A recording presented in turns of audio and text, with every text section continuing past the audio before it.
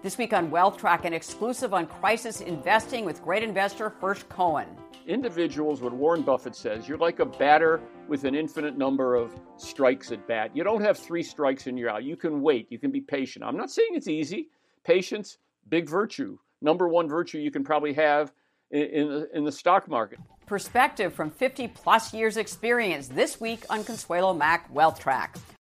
When you need mealtime inspiration, it's worth shopping Kroger, where you'll find over 30,000 mouth-watering choices that excite your inner foodie. And no matter what tasty choice you make, you'll enjoy our everyday low prices, plus extra ways to save, like digital coupons worth over $600 each week. You can also save up to $1 off per gallon at the pump with fuel points. More savings and more inspiring flavors make shopping Kroger worth it every time. Kroger, fresh for everyone. Fuel restrictions apply. Funding provided by Morgan Le Fay Dreams Foundation, Clearbridge Investments, a Legg Mason Company, Miller Value Funds, Royce & Associates, Matthews Asia, First Eagle Investment Management, and Strategas Asset Management. Hello and welcome to this edition of Wealth Track. I'm Consuelo Mack. Our topic this week, how to invest through a crisis. We are in a rolling one right now, subject to the vagaries of the advance or retreat of the COVID-19 virus. It is an ever-changing scenario. So far, the markets have been betting on COVID's retreat and global economic recovery. These charts, courtesy of Ed Hyman's team at Evercore ISI, tell that story. Since the March 23rd low, the S&P 500's recovery has been a V-shape, as has Germany's equivalent DAX index and the price of copper, an economically sensitive metal. Contrast those rebounds to these employment declines, courtesy of Jason Trennert's research at Strategas.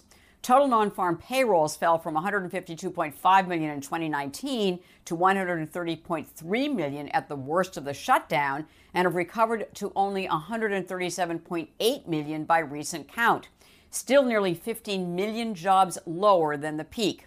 According to Strategas' calculations, unemployment claims at the worst of the Great Lockdown this year reached 7.1% of the population, far exceeding any period since the Great Depression.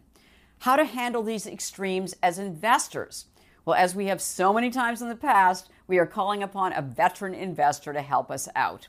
He is great investor Hirsch Cohen, co-chief investment officer of Clearbridge Investments, where he oversees $150 billion in assets, including the firm's dividend strategy portfolios.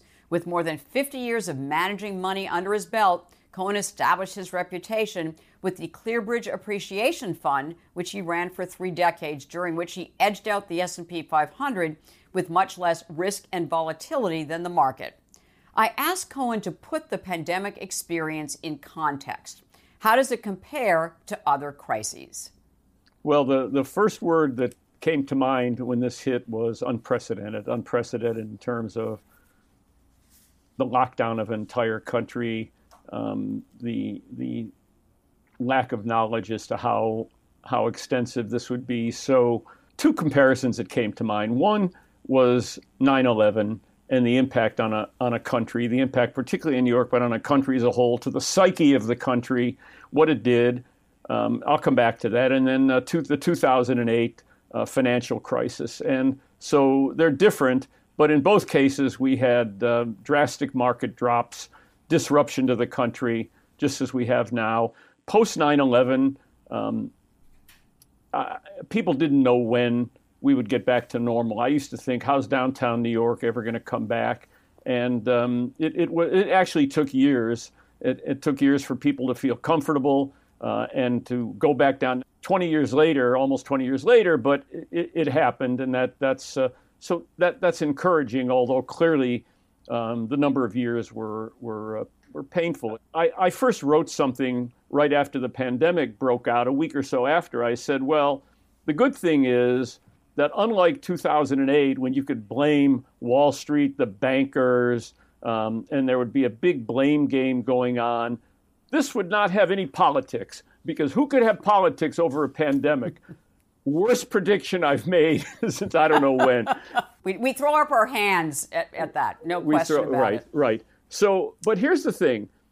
Let's go back one more crisis, the 1930, not post 1929. I remember my wife asked me after one of the huge down days, the 12% down day in the beginning of this, she said, "Oh, is this another 1929?" Because I said, that's one of the worst days on record. The crash at 29 was 11%.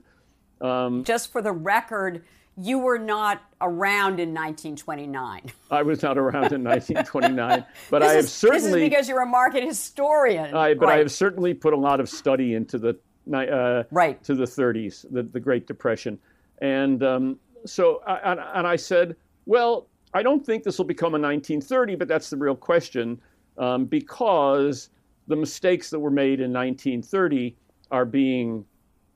Clearly, the opposite is happening now. The Fed accidentally tightened. You had the Smoot-Hawley tariffs, which shut down world trade. I'm not happy about the rattling of cages again with China. I hope that with the first part of the trade deal that would go away, because I think tariffs would be a dangerous thing in this. I don't like them, period. But in this economy, not good. But the Fed has really. I mean, they've saved the bacon, so to speak. They stepped in as they did in 2009, and they rang a bell for the stock market. If there's ever such a thing as ringing a bell, in the middle of March of 2009, the Fed came in and said, we're going to buy unlimited quantities of mortgage-backed securities, and that was like ding, ding, ding, ding. Because what it said is the Fed is going to stand behind everything, and I think so. The Fed has done that in triplicate and quadruplicate in this particular crisis. This time, there was no delay. I mean, the Fed came in with both guns blazing in this in this crisis. And first, it was taking interest rates down to zero. Second, it was backing up the money funds. Third, it was backing up commercial paper. Fourth, it was backing up mortgage-backed securities, collateralized loans. Short-term munis, I mean, all the things that could by themselves create massive havoc. So you've really had an incredibly strong response to this. And clearly what's happened is what's have become known as the Fed put. In other words, anything that goes wrong, the Federal Reserve comes in and keeps it from collapsing. Is that their intent? I think it probably is part of their intent, and I view it as doing their best to save the world. I mean, this is not just a U.S. thing. This is a world phenomenon. You see what Europe just finally agreed on a massive stimulus package. So, and in addition, the government, the House and the Congress Senate, and the White House. Gosh, they started. They came out with what a high-powered stimulus program. So this thing has been really attacked to avoid the worst case. So people have gotten smarter about how to handle this, and so there's wrangling going on right now, but it'll get solved. I mean, you don't have a choice, and I think what it has done is keep people from the worst case. It doesn't address the worst of the economic problems in the country. It doesn't address inequality. It doesn't address a lot of things. But what it does is at least it puts a safety net under many people. So far, so good as far as that's concerned. But the damage to the economy is real. How do you feel about the fact that the stock market has been incredibly strong, and the economy is still very weak, even though it's recovering, but it's recovering from the depths of a shutdown? The single most asked question I get is, "Gosh, what's going on with the market? The economy is really stinks. What's going on?" And so I think there's and the economy is bad, and I'm not as optimistic about how soon it's going to recover to anywhere near what it was. It'll take ages. I'm worried about the secondary, tertiary fallouts from things. Nobody knows. I mean, I think Charlie Munger said at the beginning, how can you know? You can't. This is unprecedented, so how can we know? But the question of how can the market be doing what it's doing in the face of this economy, that's a different story. And the different story is twofold. Number one, the massive amounts of liquidity, the effective zero interest rates, And that liquidity, people say, well, gee, it's amazing. There's no inflation. Well, there is this asset inflation. That's what's happening. This money is not going into the cost of groceries and computers and autos and stuff, and there's sales all over the place on things. It's going into financial assets. And right, and also now homes. People are actually buying homes again. Right. So I read, yeah. And so number one, massive amounts of liquidity, very low interest rates, which means you can't really put an adequate price-earnings ratio on the market, because if you believe in the old valuation methods, which I do, and you somehow have a relationship between long-term interest rates, the 10-year Treasury, and price-earnings ratios, you would say that price-earnings ratios could be infinite because you have a zero divisor. Okay, I'm not saying they'll be infinite, but people shouldn't say, oh, price-earnings ratios of 30 are out of the question. They might be valid. And the second thing is what I think is equally important in the rise of the stock market, what has come the acronym TINA. There is no alternative. Yes. And I don't consider that a valid reason for making investment decisions, but it is certainly leading to people being forced to buy stock. There is no alternative. And so you think about, I've been saying this for several years, what do pension funds, what do foundations do who need a certain return? We used to get a 60-40 mix, kind of a mix that came to be after interest rates got up into the 8 and 9% in the 70s, and pension funds would have 60% in stocks, 40% in bonds, make a nice return, meet your obligations. Well, what do you do when the 60% of stocks seems high? And although we don't know for sure if it is or it isn't, but it let's say nominally it looks high, but more importantly, you're getting effectively nothing from your fixed income portion. So it puts a stress on a lot of things. So there is no alternative. It's forcing people to buy more stock. For the purpose of individual investors, it's much easier than it is for institutions, for fund managers, for institutional managers. Why do you say that? I say that because if you are, and I see it, if you are an institutional investor, a mutual fund manager, someone who's managing money for people whose numbers are being scrutinized every day, and you see the FANG stocks, Facebook, Amazon, Netflix, Microsoft, Apple, if you see them going up every day and you have half the amount of those stocks in the index, you're worried about losing your job.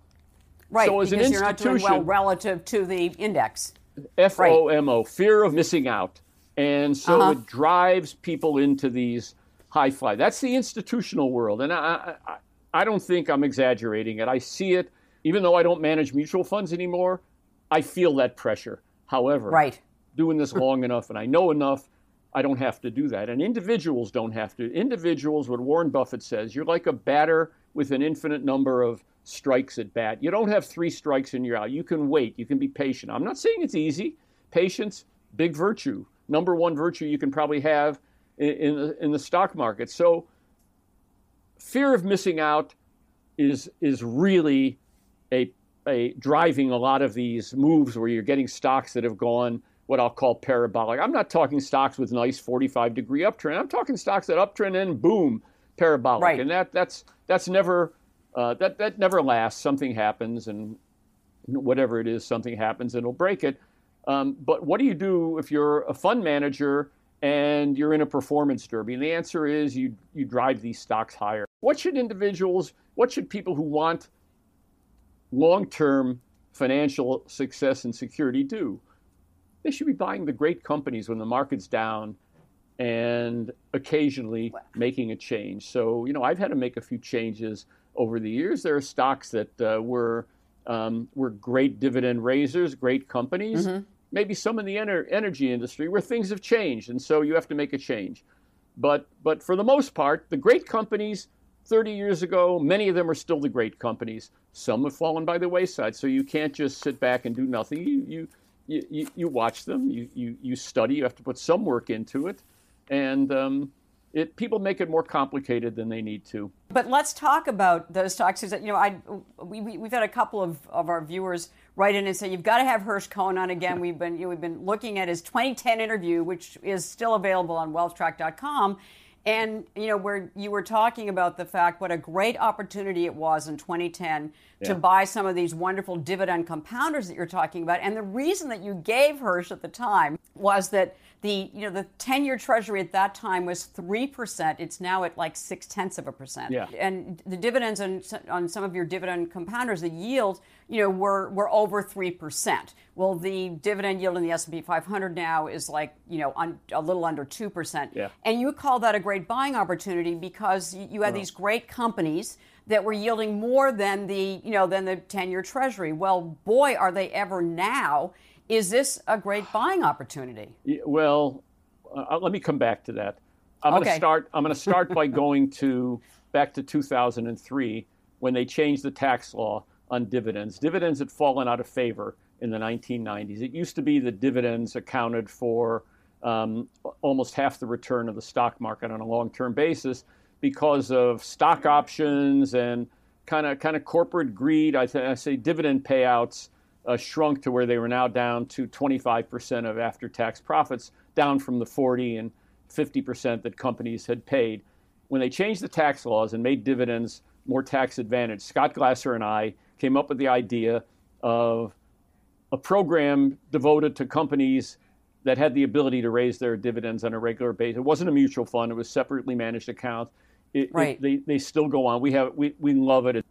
What we said in 2009, 2010, that for the first time since the mid-1950s, the upfront yield, that is the dividend yield on stocks, was greater than the upfront yield on treasuries. You hadn't seen that in how many years? A little over 50 years, because stocks were considered capital gains vehicles, and you had the great post-World War II bull market, and then So dividends have become very important, and I think now it's clear everyone's getting into the dividend business now because people see it works. It's really a good way. It works. Do I think it was a great opportunity in 2010? Yes. I mean, we made that clear. What about now? Do I think it's a great opportunity? I think it's a TINA opportunity. There is no alternative. It's not. I have to say, given the price of the multiples of stocks, it's a little harder to make the case that you pound the glove on stocks in general. Right. I think you have to maybe go slowly. But if you ask me, is there an advantage over dividend-paying stocks versus anything else? I come back to that, what other people have come to use as their mantra, which really is a good alternative. But here's what people have to remember. If you don't have the patience to be in there for long periods of time, you shouldn't do it. You shouldn't do it, because if you wait for the market to get hot and you wait for it to get heated up and you buy stocks and then you get scared out at the first sign of a pandemic or whatever, that's a scientific way to lose money. And you don't want that. You want, and you know what's incredible? This thing went down 35%. This market went down 35% in a few weeks? It got it back. This country is amazing. The Fed does the right thing. Things, it's always worked out. And there's no reason to believe it won't work out in the future. But you have to be patient. It's not, yes, stocks are really attractive relative to treasuries, but are treasuries, is this a natural level for treasuries? Right. I would say for a year or two, yes. After that, if treasuries do start up, who knows? I mean, there's so much uncertainty on them. But listen, I love stocks, and you can certainly, and actually a lot of great dividend payers have been left for dead as some of the tech stocks went up. And so you've had some great opportunities in the last couple of months to add to these great dividend payers, and a lot of them have started to come to life. And I can think of, I don't want to mention individual give us some stocks. examples, because I'm looking at, your dividend compounders list, which we'll update and put on our website once again, because again, it's one of the most popular things we've ever had on WealthTrack. I have to be careful about naming individual stocks in case we're buying them or in the, Right. But just in general, I'm just looking, just so our viewers know, it's like companies like 3M and Coca-Cola and Home Depot and IP and, Procter & Gamble and Texas Instruments and Johnson & Johnson. Yeah. All of those companies, were on this list. Yeah, and occasionally one gets dinged. But let me tell you, if you try to cherry pick 3 stocks and then one gets killed, you're in trouble. You really need a package of these. I had to make a presentation to one of my oldest institutional accounts when I did a Zoom call with them, and I wanted to bring them up to date. And I started to go through, because I've told them that dividend investing is clearly what one of the things that we do the best. And I went through all the stocks in their portfolio, and this is incredible. One stock had cut its dividend, Weyerhaeuser.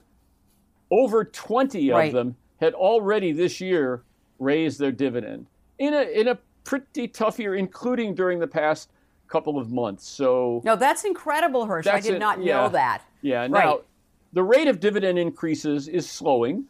You had a big catch-up period in 2010, 11, 12, 13 dividends were going up in the above 10% dividend increases on average. Now they've slowed down. Sometimes you're still getting a penny or two, but you're still getting sustainability and even increases. And so I don't know a better way to accumulate long-term wealth than great companies bought right and held for decades, and then make a change. If something goes wrong, make a change. Look, GE was a great company.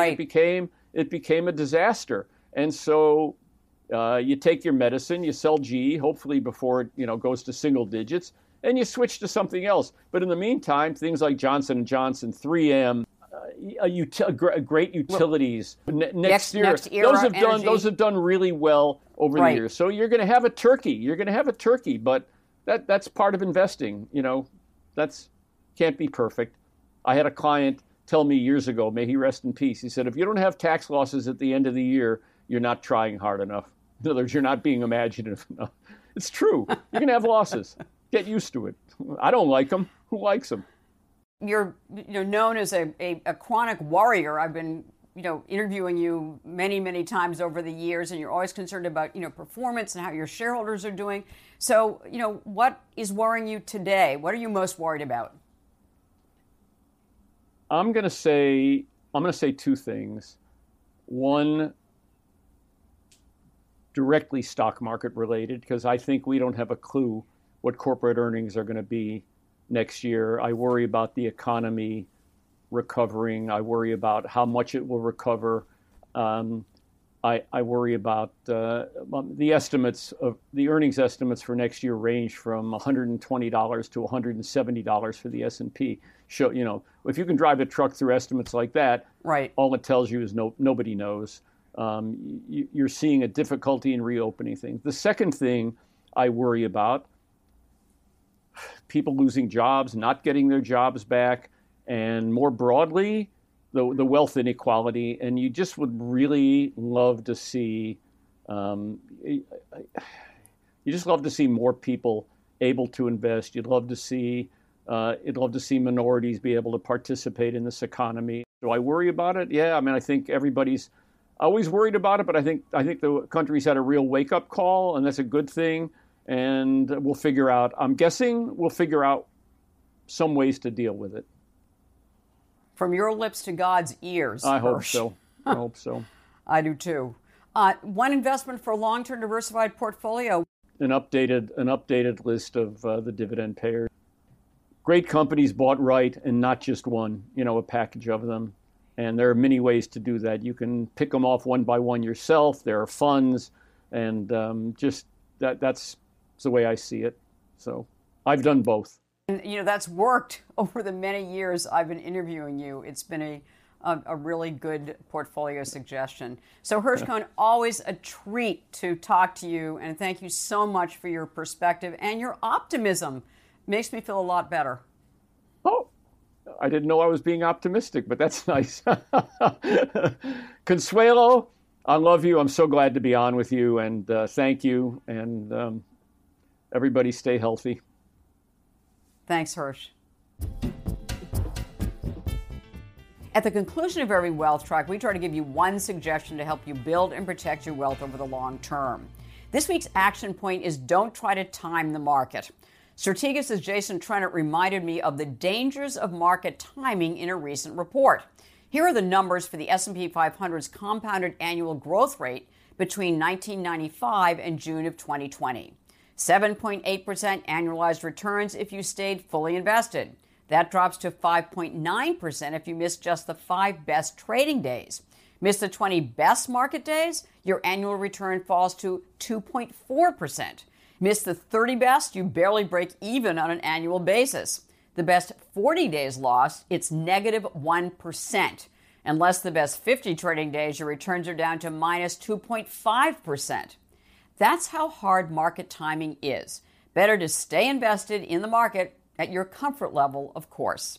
Next week, another great value investor tackles economic inequality. Gotham Asset Management's Joel Greenblatt shares his common sense investor's guide to equality, opportunity, and growth. In this week's extra feature, Hirsch Cohen will discuss how COVID-19 has permanently altered his outlook and behavior. He will also share his very popular dividend compounders list on wealthtrack.com. As always, thank you for connecting with us on Facebook, Twitter, and our YouTube channel. Thanks for spending time with us. Enjoy your weekend and make the week ahead a healthy, profitable, and productive one.